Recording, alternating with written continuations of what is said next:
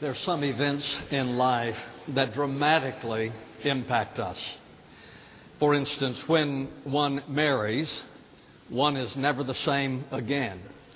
Now, I don't mean that as a judgment statement, nor is it a testimony on my part. I'm simply saying that when a person marries, their life is changed.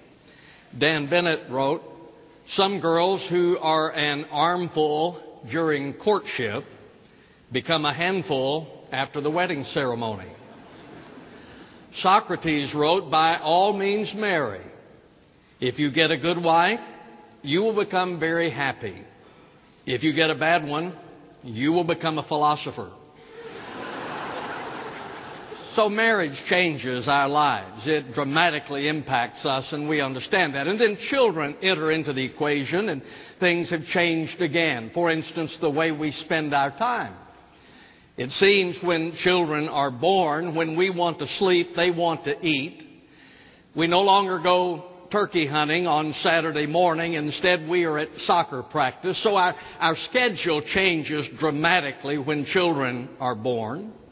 And then our finances are changed as well. Some of you are driving old cars, sitting on old couches, trying to pay off student loans and weddings and music lessons and all those kinds of things. So when children come into our lives, it dramatically impacts and changes our life.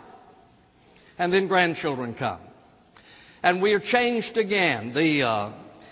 It's interesting to me that the time I did not have for my children, I seem to find for my grandchildren.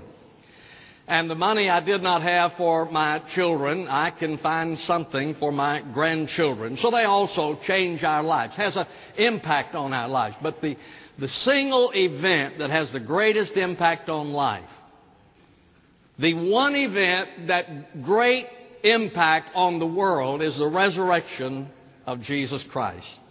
Take your Bibles and turn with me to the Gospel of Mark, chapter 16, beginning in verse number 1. "And when the Sabbath was over, Mary Magdalene and Mary, the mother of James and Salome, bought spices that they might come and anoint him. And very early on the first day of the week, they came to the tomb when the sun had risen. And they were saying to one another, 'Who will roll away the stone for us from the entrance of the tomb?' And looking up, they saw that the stone had been rolled away, although it was extremely large.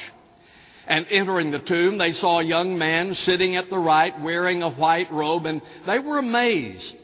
And he said to them, 'Do not be amazed. You are looking for Jesus the Nazarene, who has been crucified. He has risen. He is not here. Behold, here is the place where they laid him.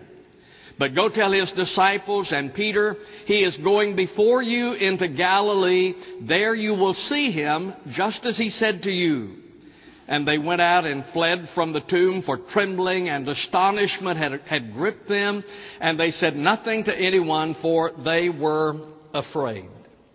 What I want us to do today as we look at this story is to ask three questions. The first question I want us to consider is this: is there evidence for the resurrection? You see, when there is some kind of significant claim, we always want to know, is there evidence to support the claim? We are told that Columbus discovered America. We are told that Neil Armstrong walked on the moon. We are told that Jesus rose from the dead. Well, is there any evidence to support that claim? Is there any evidence for the resurrection, that a man died and rose from the grave? Is there any evidence? If you look in verse number 6, he said to them, "Do not be amazed. You are looking for Jesus the Nazarene, who has been crucified." The last week of Jesus' earthly life was an interesting and strange week. When he came to Jerusalem, he was widely received. The people received him. The Bible says in Matthew chapter 21, verse number 9, "And the multitudes going before him and those who followed after were crying out, saying, Hosanna to the Son of David. Blessed is he who comes in the name of the Lord. Hosanna in the highest. So when Jesus then came to Jerusalem, he was received as the people, the Bible says, strawed palm branches in front of him. They put their clothes in front of him. They cried out, "This is the long anticipated Messiah. This is the one who has been promised." And so they welcomed him as the fulfillment of the prophecy. But as the week wore on, things began to change. And they went from reception to rejection. You know the story of Judas as to how he betrayed Jesus, though he was one of the disciples. Judas sold him for 30 pieces of silver, which is about $18. It was the price of a slave at that time. So Judas betrayed him for 30 pieces of silver. And then the Bible says that the leaders of the people rejected him as well. The Scripture says in John 19:6, "When therefore the chief priest and the officers saw him, they cried out saying, 'Crucify, crucify.'" So Jesus now came into Jerusalem at the beginning of the week. He was received by the people. And now then later in the week, the Scripture says that the leaders turned against him, crying out, "Crucify him." But it didn't stop with the leaders. The Bible says that the crowd also joined in the chorus. "Crucify him, crucify him." I have often wondered in that crowd because the crowd received Jesus. They welcomed him as the promised Messiah. Was there in that crowd some who had benefited from his ministry? Was the man present whose daughter had been brought back to life by Jesus? Was the woman present who had been healed from the issue of blood? Were some of those people present who had benefited from Jesus' ministry and now they are crying out, "Crucify him"? They led him to Golgotha, and there they crucified him. It says in verse number 6, "He is not here. He has been crucified. He has risen. Behold, here is the place where they laid him." Well, we don't have any problems believing in the crucifixion, do we? I mean, that was common. There were many people who were crucified, so we have no problem with the crucifixion. It's the resurrection that gives us the problem. Is there evidence for the resurrection? Acts chapter 1 verse 3 says, "To these he also presented himself alive after his suffering by many convincing proofs." The Amplified Bible reads, "By a series of many convincing demonstrations and unquestionable evidence and infallible proofs." Well, what is it? What is that unquestionable evidence?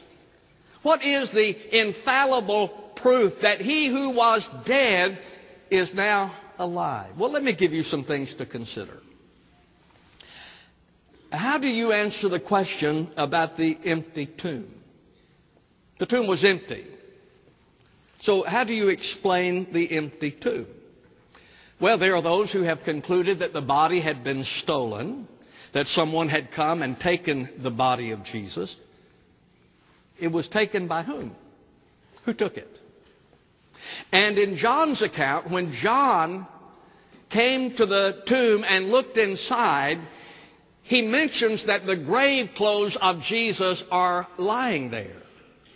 Now, surely had someone stolen the body of Jesus, they would not have unwrapped it and left the grave clothes there. They would have taken Jesus with the grave clothes. But John mentions that the grave clothes are there. So I don't think that he was stolen. There are others who have said, well, he swooned. He really was not dead at all. And when they put him in the tomb, then he was revived as a result of the coolness of the tomb, and so he made his way out of the tomb. Well, going back to John's report, John mentions that the grave clothes are there, and he says that they are lying flat. Now, had Jesus swooned and comes back to life, Don't you think he would have unwrapped himself from the grave clothes? And probably the grave clothes would have been lying over in a pile somewhere. And in Jewish burial custom, they used 100 pounds of spices to bury someone. So spices would have been strewn around the tomb, but that is not mentioned. It says that the grave clothes are lying there flat. You know, the truth is, the most plausible explanation when one seriously asks the question is the resurrection. I think that is the best explanation of the empty tomb. What happened to the body? Did someone steal it? Did he swoon? No, I think that he rose from the grave. Then there's another evidence, and that is the changed disciples. Now, when I look at the disciples before the resurrection, they responded to the things that were happening in a cowardly fashion. In fact, when Jesus was arrested, the Bible says that they fled. In Matthew 26, then all the disciples left him and fled. Now, it is after the resurrection that you see a different kind of disciple. These who had responded in a cowardly fashion now are responding with great courage. That normally doesn't happen when the leader is dead. If the leader is dead, then the followers don't all of a sudden get courage. And yet that is exactly what happened to the disciples who went out to turn the world upside down. John Stott wrote, "Perhaps the transformation of the disciples is the greatest evidence of all for the resurrection. When Jesus died, they were heartbroken, confused, and frightened. But within less than 2 months, they came out of hiding full of joy, confidence, and courage. What can account for this dramatic transformation? Only the resurrection." Another evidence is the change of the disciples. Another evidence is eyewitnesses. You might say, well, did anyone see him afterwards? Did you know, according to the Bible, and this was written not long after the resurrection, according to the Bible, there were 500 who saw the resurrected Christ at one time. 1 Corinthians chapter 15, verse 6, Paul wrote, "He appeared to more than 500 brethren at one time, most of whom remain until now, but some have fallen asleep." So according to Paul's report, he says that the resurrected Christ appeared to 500 brethren at one time. He said, now some of them have died, but the point that Paul is making is that most of them are still alive, and if you want to interview them, then you are free to do that. 500 eyewitnesses at one time who saw the resurrected Christ. Another evidence for your consideration is the Lord's Day, because the Jewish believers changed the day of worship from Saturday to Sunday to commemorate the resurrection of the Lord. That's the reason that we worship on Sunday. We worship on Sunday because it is a testament to the resurrection of Christ, that He rose on that day. And then there are personal testimonies. There are many of you who would stand today, if given the opportunity, to say, I believe that He is alive because of what He has done in my life, because of His presence in my life. I was praying this morning, and it's my prayer for you as we worship today. And I don't know what is on your mind and the reasons for all that you're here and all those things. I know it's Easter. But as I was praying today, I said, Lord, may they experience the resurrected Christ. Through the music, through the message, through the fellowship of people around them, may they experience your presence. Many of you would stand and say today, I know that He is alive because of His presence in my life, because of His provision. And you could give account as to how God has so graciously provided for you during those times of need in your life. You could stand and talk about His power, how He has powerfully ministered to your needs and met your needs in life. Is there evidence? I believe there's overwhelming evidence, if you seriously consider it. Lee Strobel was an atheist. He was an attorney. And so he was going to do a study to try to determine if Jesus were indeed, had He risen from the grave. as an attorney. He wrote the book, Case for Christ and Case for Faith. But in his book, Case for Christ, he wrote, I had read just enough philosophy and history to find support for my skepticism. A fact here, a scientific theory there, a pithy quote, a clever argument. Sure, I could see gaps and inconsistencies, but I had a strong motivation to ignore them. A self-serving and immoral lifestyle that I would be compelled to abandon if I were to change my views and become a follower of Christ. Candidly, the problem by and large is not with the evidence. The problem is with us. Some of you do not believe in the resurrection because you don't want to believe in the resurrection. It is not a matter of evidence. It is a matter of our hearts. Second question. What does it mean? Okay. You say that He rose from the grave. So what? What does it mean? What does it mean to me? Well, it means new life. John 10:10 says, I have come that they might have life and have it abundantly. That's what Jesus said. He said, I have come that you might have life and that you might have it abundantly. Folks, listen to me. There are some who believe that if I were to become a Christian, my life would be over. I mean, it is going to be a boring existence from that point. That is not true, nor is it what Jesus said. Jesus said, I have come that you might have life and that you might have it abundantly. In Christ we have purpose for life. You want purpose for your life. Why am I here? Ladies and gentlemen, it is the resurrected Christ who gives us purpose. Ephesians chapter 4 verse 1 says, I, therefore the prisoner of the Lord, entreat you to walk in a manner worthy of the calling with which you have been called. It is this resurrected Christ that will give purpose to you. Do you want purpose in your life? I mean, not just to go through life that is meaningless. Do you want real purpose? Then it is Christ who gives us purpose. It is Christ who gives us passion.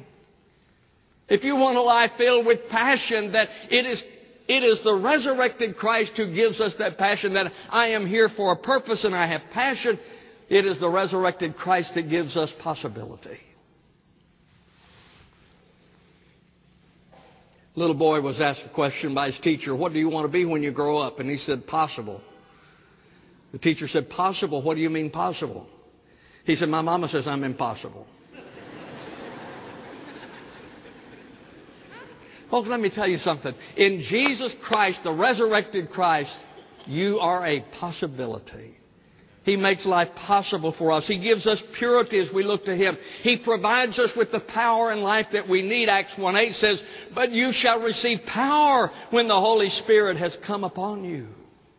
He gives us the power that we need for life, and then He gives us permanence. He lives, therefore we live. Because He lives, you and I are promised life in Him. Dwight L. Moody wrote, someday you will read in the papers that D.L. Moody of East Northfield is dead. Don't you believe a word of it. At that moment I shall be more alive than I am now. Oh, listen. When we close our eyes and are lowered in the grave, that's not the end. That's not the end. The Lord has promised us heaven. And we put our faith in Him, and then one day we go to be with Him. What does the resurrection mean? It means forgiveness. That we can be forgiven of our sins. The Bible tells a story about a man who was crippled. He was brought to Jesus by his friends. And the Scripture says that Jesus said, my friend, your sins are forgiven. That's what Jesus does. He forgives us. Wouldn't you like that? To be forgiven? Thursday night we celebrated Maundy Thursday and had the Lord's Supper. And the Lord's Supper is a reminder to us of the Lord's forgiveness. Matthew 26:28 says, for this is my blood of the covenant which is poured out for many for the forgiveness of sin. Oh, I'm so thankful God forgives me. I'm thankful that in His grace that I am forgiven of sin. That's what He provides. And then what does it mean? It means hope.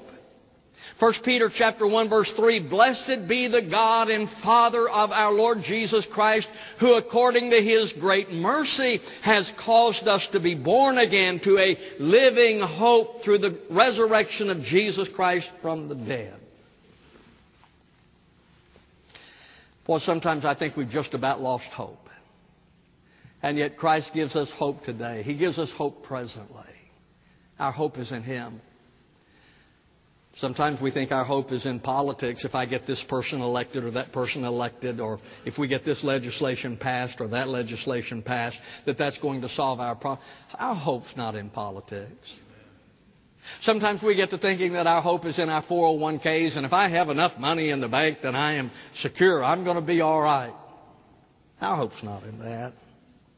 Our hope's in Jesus. I was reading in my devotion time this morning, for whatever the reason, I don't know, it seemed like it resonated in my heart. But in the Psalm, I think it's Psalm chapter 30, when the psalmist mentions that there is weeping in the night, but joy comes in the morning. That's the hope that we have in Jesus. Folks, you might be going through a difficult time. You might be having some difficulty in your life. And you might be going through that time of weeping in your life. But I want you to know that in Jesus, joy comes in the morning. Hope presently and hope eternally. I have hope for heaven, that one day I'll go there. So what does it mean? It means new life, forgiveness, and hope. Third question, how does one respond? As I've read the story of the resurrection, there are three prevalent emotions that I see in the response of those who were there. And the first is wonder. Something happened that the disciples didn't understand. Now, we see that in verse number 8. There are three words there that I'll point out to you. And they went out and fled from the tomb, for trembling and astonishment had gripped them, and they said nothing to anyone, for they were afraid. So the first response was fear. The Bible says that when they got to the tomb and they saw that something had happened, they did not understand what it was. And the Bible says that they were afraid. The Greek word that is used there means that they were so frightened they wanted to run away. They got to the tomb, they got to the cemetery, the tomb is empty, and they are fearful. They want to run away. The second word that's used there is astonishment. The Greek word here is a holy frenzy or enthusiasm. They were enthusiastic. They saw it, they were scared, and they were excited. And then the third word is amazed. They were amazed by what might be. So when they got to the tomb, the Bible says that their emotional response was that they were fearful, they were scared because they didn't understand it, they were astonished, they were enthusiastic about it, they were excited about it. And then it says that they were amazed. Maybe He is alive. They were amazed. Do you respond to the story of the resurrection of Jesus with wonder?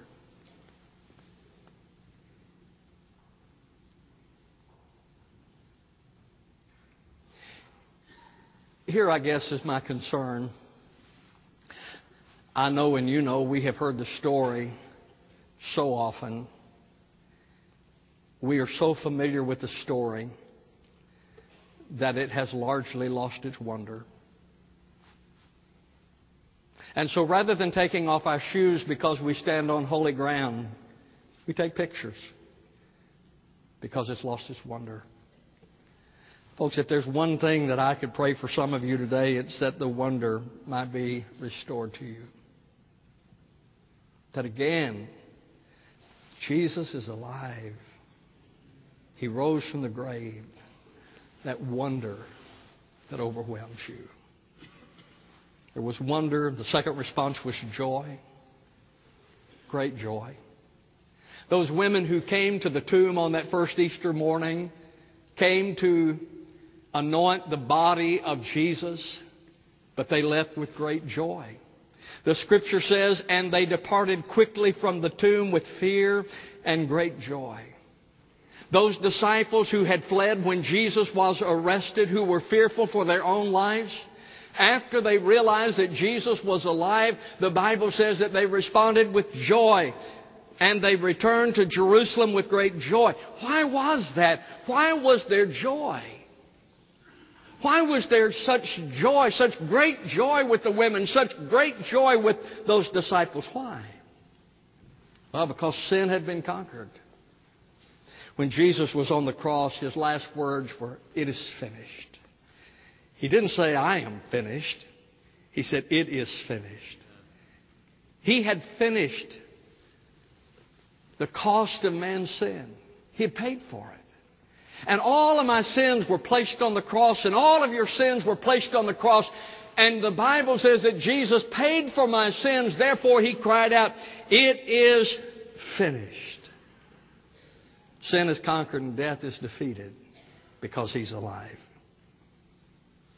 The third response is hope. It's a message of hope.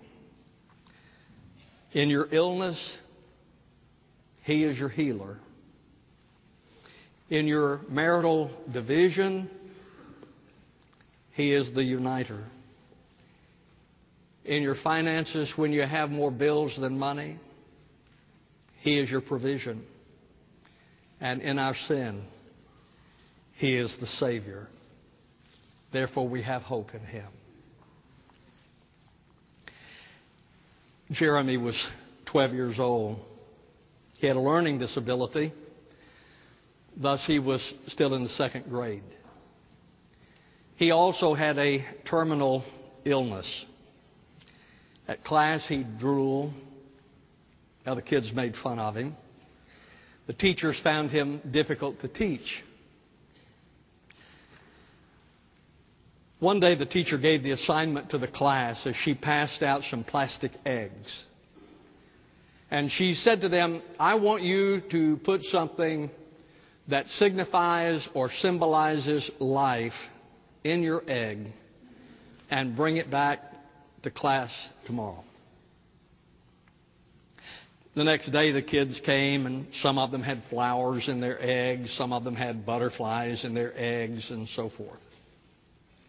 When she opened Jeremy's, it was empty. There was nothing in it.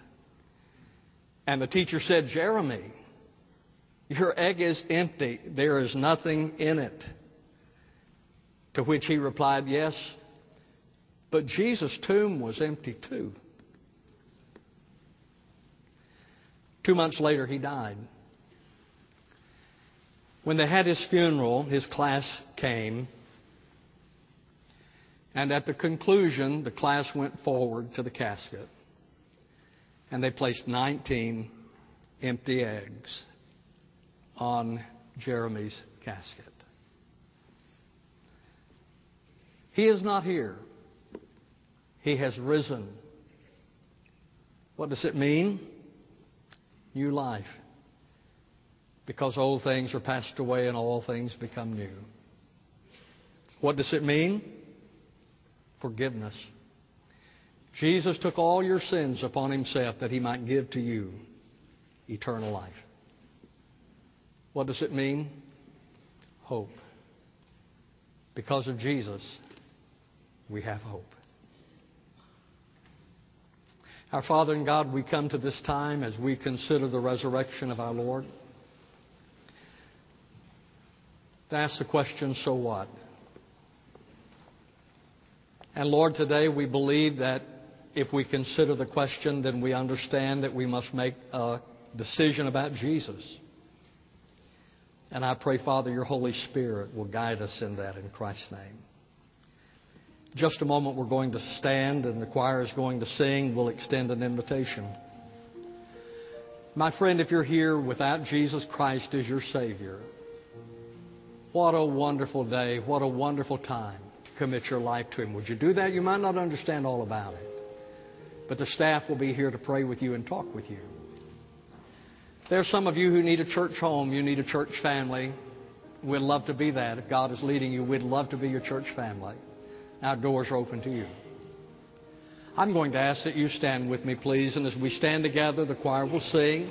As they sing, would you come today? There'll never be a better time than right now. Will you come today making your commitment to the Lord? I'll greet you as you come.